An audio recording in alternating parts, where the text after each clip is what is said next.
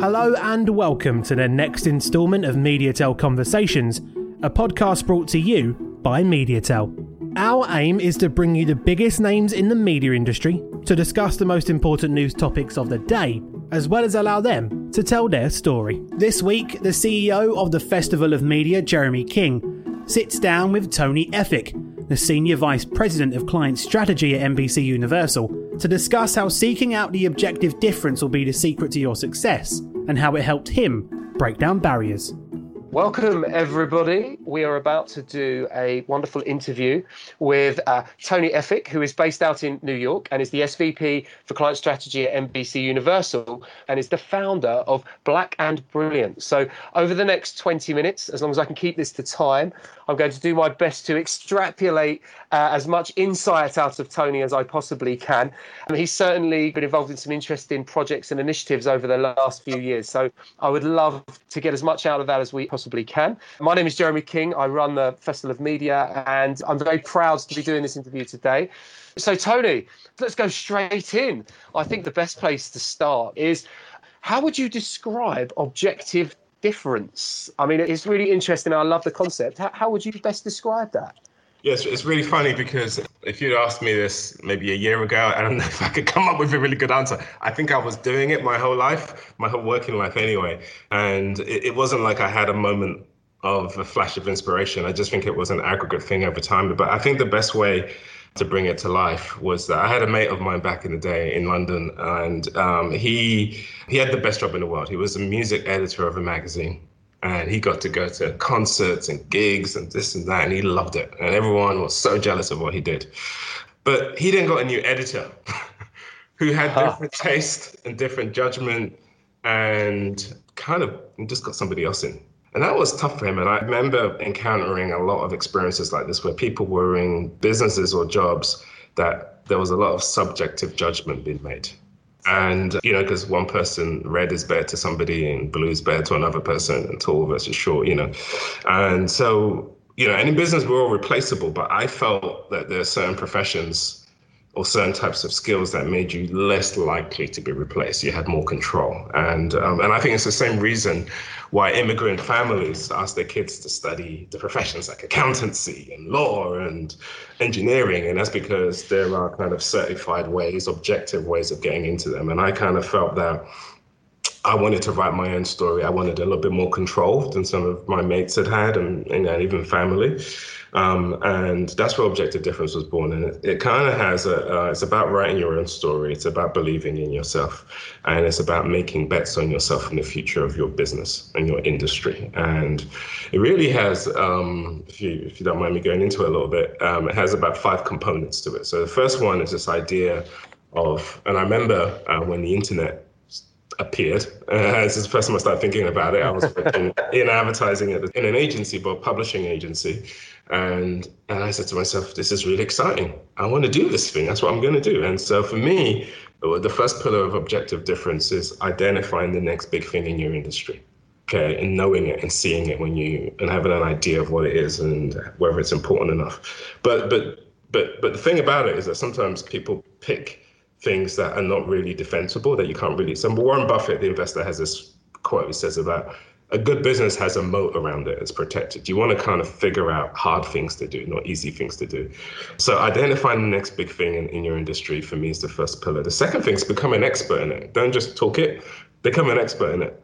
So when social media came along, which was the next big thing after the web really kicked in, I really threw myself into it. I started a blog about it. I started to bring it into my work to the point where I became the chair of the IAB Social Media Council, and I became the voice for social media in the UK for a year or so. So becoming an expert in it is really important. And I think then you need to be very clear about what your personal brand is. What do you stand for? What do you want? The world's not going to remember everything about you. It's probably going to remember one thing that you do well at work. And that thing that you've made a bet on should be that thing. Okay. And so, know what to go for and what not to go for. There's just certain things you're not going to be good at and certain things that the world's not going to give you credit for. And you got to know as well that that thing probably doesn't stay in market for very long.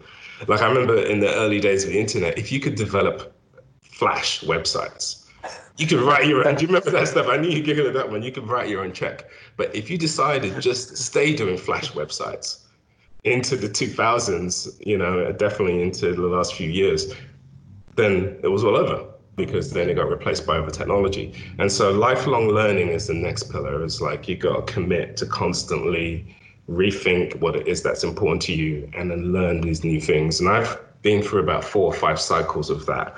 And I talk about this idea of having a suitcase where you go from place to place, each part of your journey, and you kind of need to know what you need to put in that suitcase. And lifelong learning is the thing that helps you do that. And then keep on track, because as I said, the world catches up and you have to keep doing the next thing and the next thing and the next thing. So that's kind of it. It's like figuring out what you think is going to be important, making a bet against it, equipping yourself to do it. That's it. That's my kind of I won't say my short answer to that. But there you have it. As I said, I'd probably couple more shots at this and I might be able to explain it in a short way.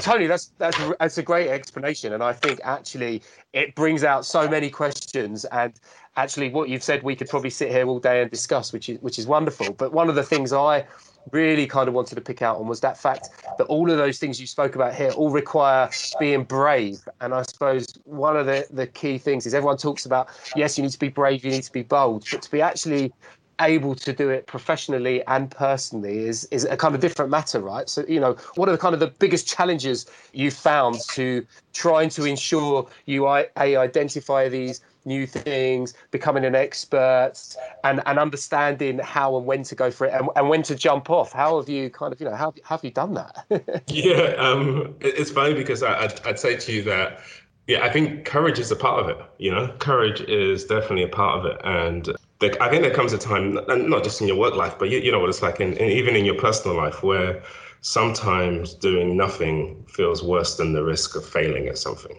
Are you with me? When you tally it all up and you say to yourself, okay, if I stay doing what I'm doing, am I going to feel worse or better than if I take the leap? And even if I fail and take the leap, it might still feel okay. Are you with me? And you kind of do that. And that process sounds very logical and rational, but actually it starts deep inside in a very visceral and emotional way, because you just don't feel right about something. Either you feel bad about the status quo, you feel uncomfortable about it, or you're frustrated by it. And then you then get to a place where you start to weigh up the risk rewards. And so for me, it's a logical process. It starts emotionally about how you feel about yourself, and you have to be honest with yourself about how you're feeling. But for me, it then becomes a social process. My main advisor is my wife, so nothing gets done until she gets a little bit fed up by it. Sometimes we circle an idea and she's the first person I speak to, but I have a kind of a board of directors, of friends who I go to, who are allies from all different walks of life. And, I'll pitch ideas, I say how I'm feeling about stuff. And then, and this is a little bit geeky, but it kind of works for me, I will frequently actually get into an Excel spreadsheet and do a scorecard and actually say, stay, go, left, right, up, down, and look at the dimensions of it and just do it. So it just forces me to be analytical.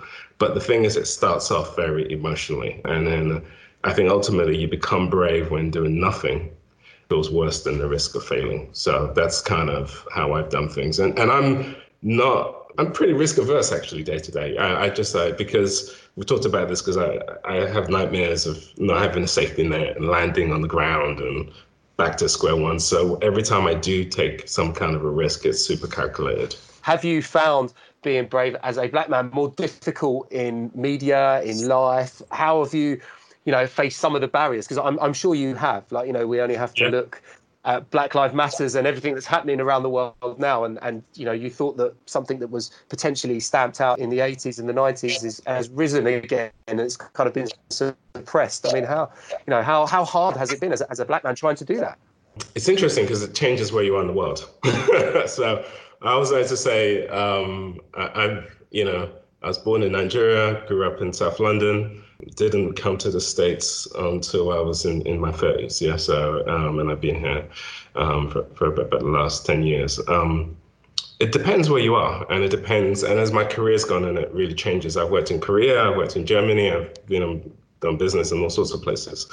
And I think one of the things is that whoever you are, regardless of your ethnicity or where you come from, there's always a moment at work where you feel, am I being fairly treated? Was I given a good shot? Do I deserve that promotion? How did that person judge me in a certain type of way? Doesn't matter what color you are. Doesn't matter where you come from. Everyone has that moment. Now, when you're black, though, you got to amplify that, because even when you're doing well or doing badly, you've got this other thing that you have to interpret. Is it, because it could be sometimes, there have been people who felt that they deserve the promotion, an opportunity, a job. I'm like, well, it might not be for that reason. So, but sometimes it frequently is for that reason. And so there's this idea of double consciousnness, that you have to just operate on one level like everyone else, but you then sometimes have to take a step back and look at things at another level as well, which is the Black conscious level. I'll give you some examples of that. So frequently when I travel around the world, particularly domestically here in the US, a lot of colleagues of mine will go running in the morning, wherever neighborhood and wherever city they do. They just go for a jog, yeah? Depending where I go, I wouldn't do that because you don't know where you're going to end up. Okay, and if you end up in we saw the shooting of the unarmed jogger. I forgot what state that was in. I think that was in Georgia. He was just going running one day in the neighborhood, and then he ended up dead. And I know that's a pretty gruesome example, but I could name other examples like that around how you navigate and how you behave. So you do have to think about this stuff. And I think when it comes to being brave, specifically around work, I've seen some examples of people who have no fear around risk and jump and do things and move around very freely who are Black. But you tend to have to be super careful about every decision you make, a little bit more careful, because you might be out of work for longer. It might take you a little bit more to kind of move up different levels, etc. So the calculations are just a little bit more intense. Wow. So that's part of it. So you constantly have to think about all of these other dimensions. You're thinking about everything everyone else is thinking about, which is a handful anyway. And then you sometimes have to step back and then look at it this way. And do we, we're often cited, the media industry, as an industry that is, no way are we inclusive as we could possibly be inclusive. But do you find that as an industry, we are further ahead of, say, other sectors and other industries that, you've happened to come across in a personal profession and a professional? Yeah, it's funny that, because I think we feel that because you walk around most media companies and offices and stuff, agencies, media companies, and everyone's liberal, everyone's, usually casually dressed, and, and everyone looks and feels as if they, that would be their outlook. And it depends on the country.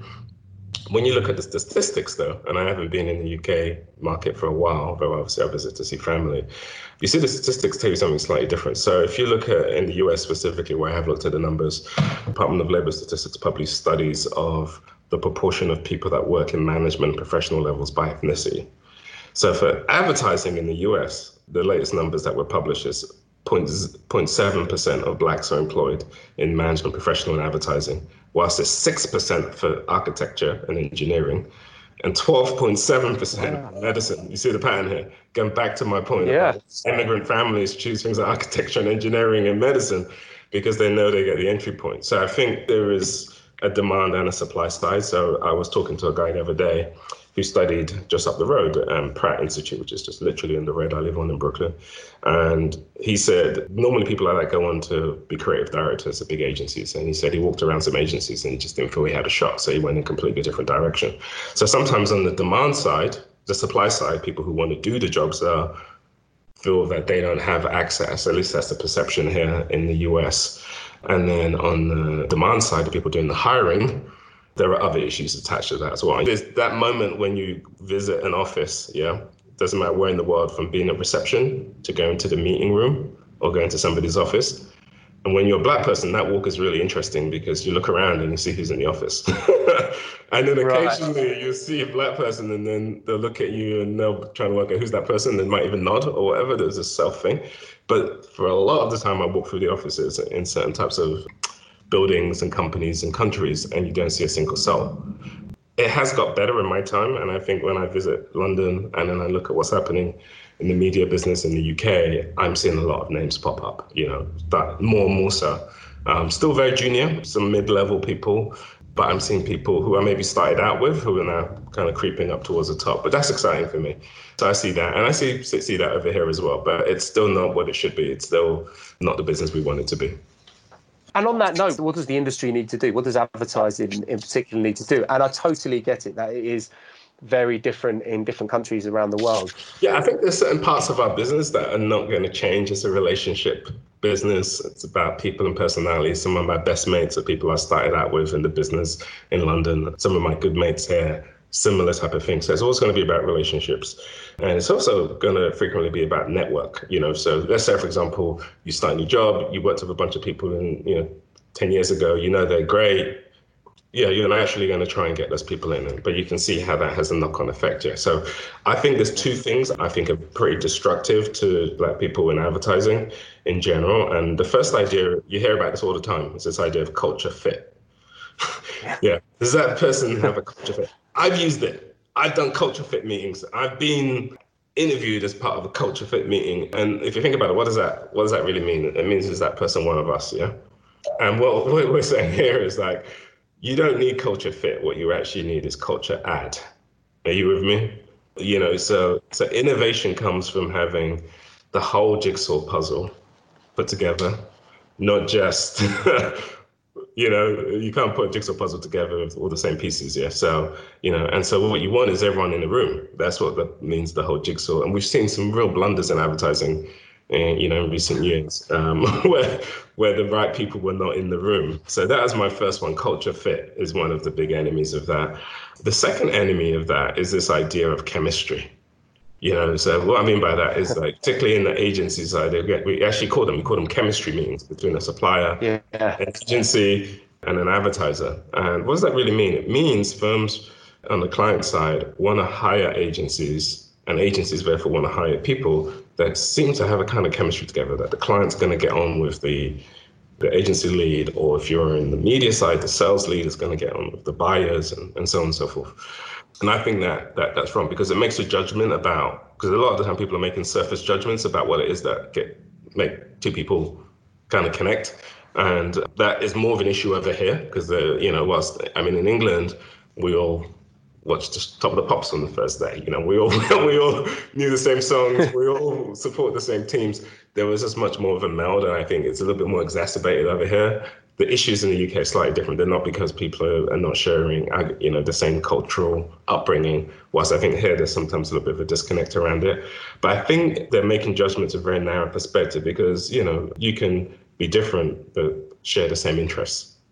Okay, and so people are picking people because of chemistry from their network, from nepotism, from alliances that go back years, and it just further perpetuates that.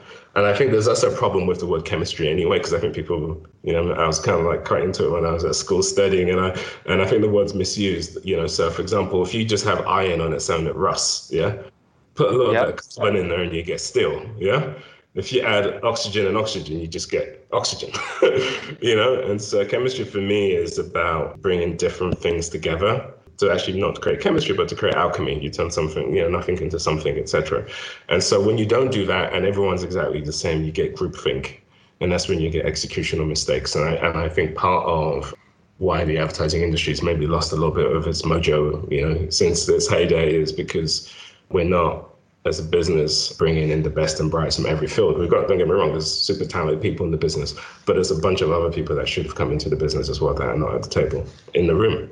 Actually, it's really interesting, because you think you're absolutely right with the chemistry meetings, the culture fit, that almost comes from a client level down, doesn't it? Like they're almost like, actually, this is who we want to fit with. So from an educational point of view, it's probably something that has to start right at the top, doesn't it, in terms of the ecosystem of the industry, and then filter its way down so that everyone buys into it. Yeah, it doesn't work if it doesn't come from the top. It's that simple. I mean, you can do as much stuff at the grassroots as you like, but if it's not at the very top, and even more importantly, it's not even just the top of the clients. It's coming from the top of the investors, shareholders, Wall Street, the city. One of the things I'm interested in is that there are environmental standards now around who you invest with. Yeah, if certain companies are polluting the earth, investors are not going to put money into that. They'll lose a percentage point here or there on yield. I believe we should be doing the same with diversity. So the money should be following companies that are progressive, are thinking about stakeholders, the community, the country, as well as the environment and other issues, gender equality. And I think it starts from there. It pushes into leadership of corporations. Leadership of corporations should be thinking about the next wave of talent, and that next wave of talent should be outside of their existing networks, and we should be training and cultivating people. No, Tony, this is such a great conversation, and I can literally talk on and on for this for a long time, because I've got a whole bunch of other questions in my head. But one thing, and I know you touched on it, and it would just be, if one thing to take away from this, besides everything else you've given us so far, is what can we do as individuals who aren't part of necessarily an ethnic group, who are we do to make inclusivity and the world and the industry more inclusive? What one thing would you suggest that we could do? Wow, okay, yeah. So what we're trying to do with Black and Brilliant is essentially recognize the fact that we need to be a network. It's a global network. There's talent of all sorts, of all backgrounds, of all levels. And I think the thing people need to do is, when you're in that room and in that meeting and you look around, if everybody is not represented in that room, and if that room doesn't have black person in that room, there is an issue, particularly if you're in certain cities in the world. Okay, so you're going to get creativity, you're going to get innovation, you're going to get ideas by making sure everyone is in the room. So look around the room. That's the first thing. Now, I know, for example, for many, many years, I was the only person in the room, and I got used to that. I just accepted that I'm going to be the only one in the room. So I'm not blaming anyone, because that's just the convention and the norm. But increasingly, we need to be re-looking at networks, reaching out to different people and connecting in different ways, because the truth of the matter is, and the thing about Black and Brilliant, that the whole idea of it was to show that there is a pipeline of talent waiting. I've had lots of people, bosses, who've said there's not enough talent out there. There's not enough black talent out there, that there's a pipeline problem. But at the same time, I've known lots of Black and Brilliant people who said there's not a lot of opportunity out there. So, and both of them might be, in their minds, telling the truth. They could both be telling the truth. So for me, what we need to do is to see this as a business process problem and fix that pipeline problem. That's the thing I'm singularly focused on, and that's what Black and Brilliant is focused on. So it's about making sure everyone's in the room. Thank you very much, Tony. I apologise, we've run out of time. I've gone over again some fantastic points for everyone here to take away, and it's a real good insight and an eye-opener. I just wanted to say thank you very much for taking the time to speak to us, and if it were a live audience, I would now say let's have a round of applause for Tony, and if you've got any questions, put your hand in the air. But if you do have any questions, I'm sure the team at MediaTel will fill them back to Tony. Let's have a virtual round of applause for Tony. Thank you. Thank you. Appreciate it. This was fun. Appreciate it, Jeremy. Thank you for listening to this week's podcast. Make sure to subscribe for all future episodes as we deliver more MediaTel Conversations.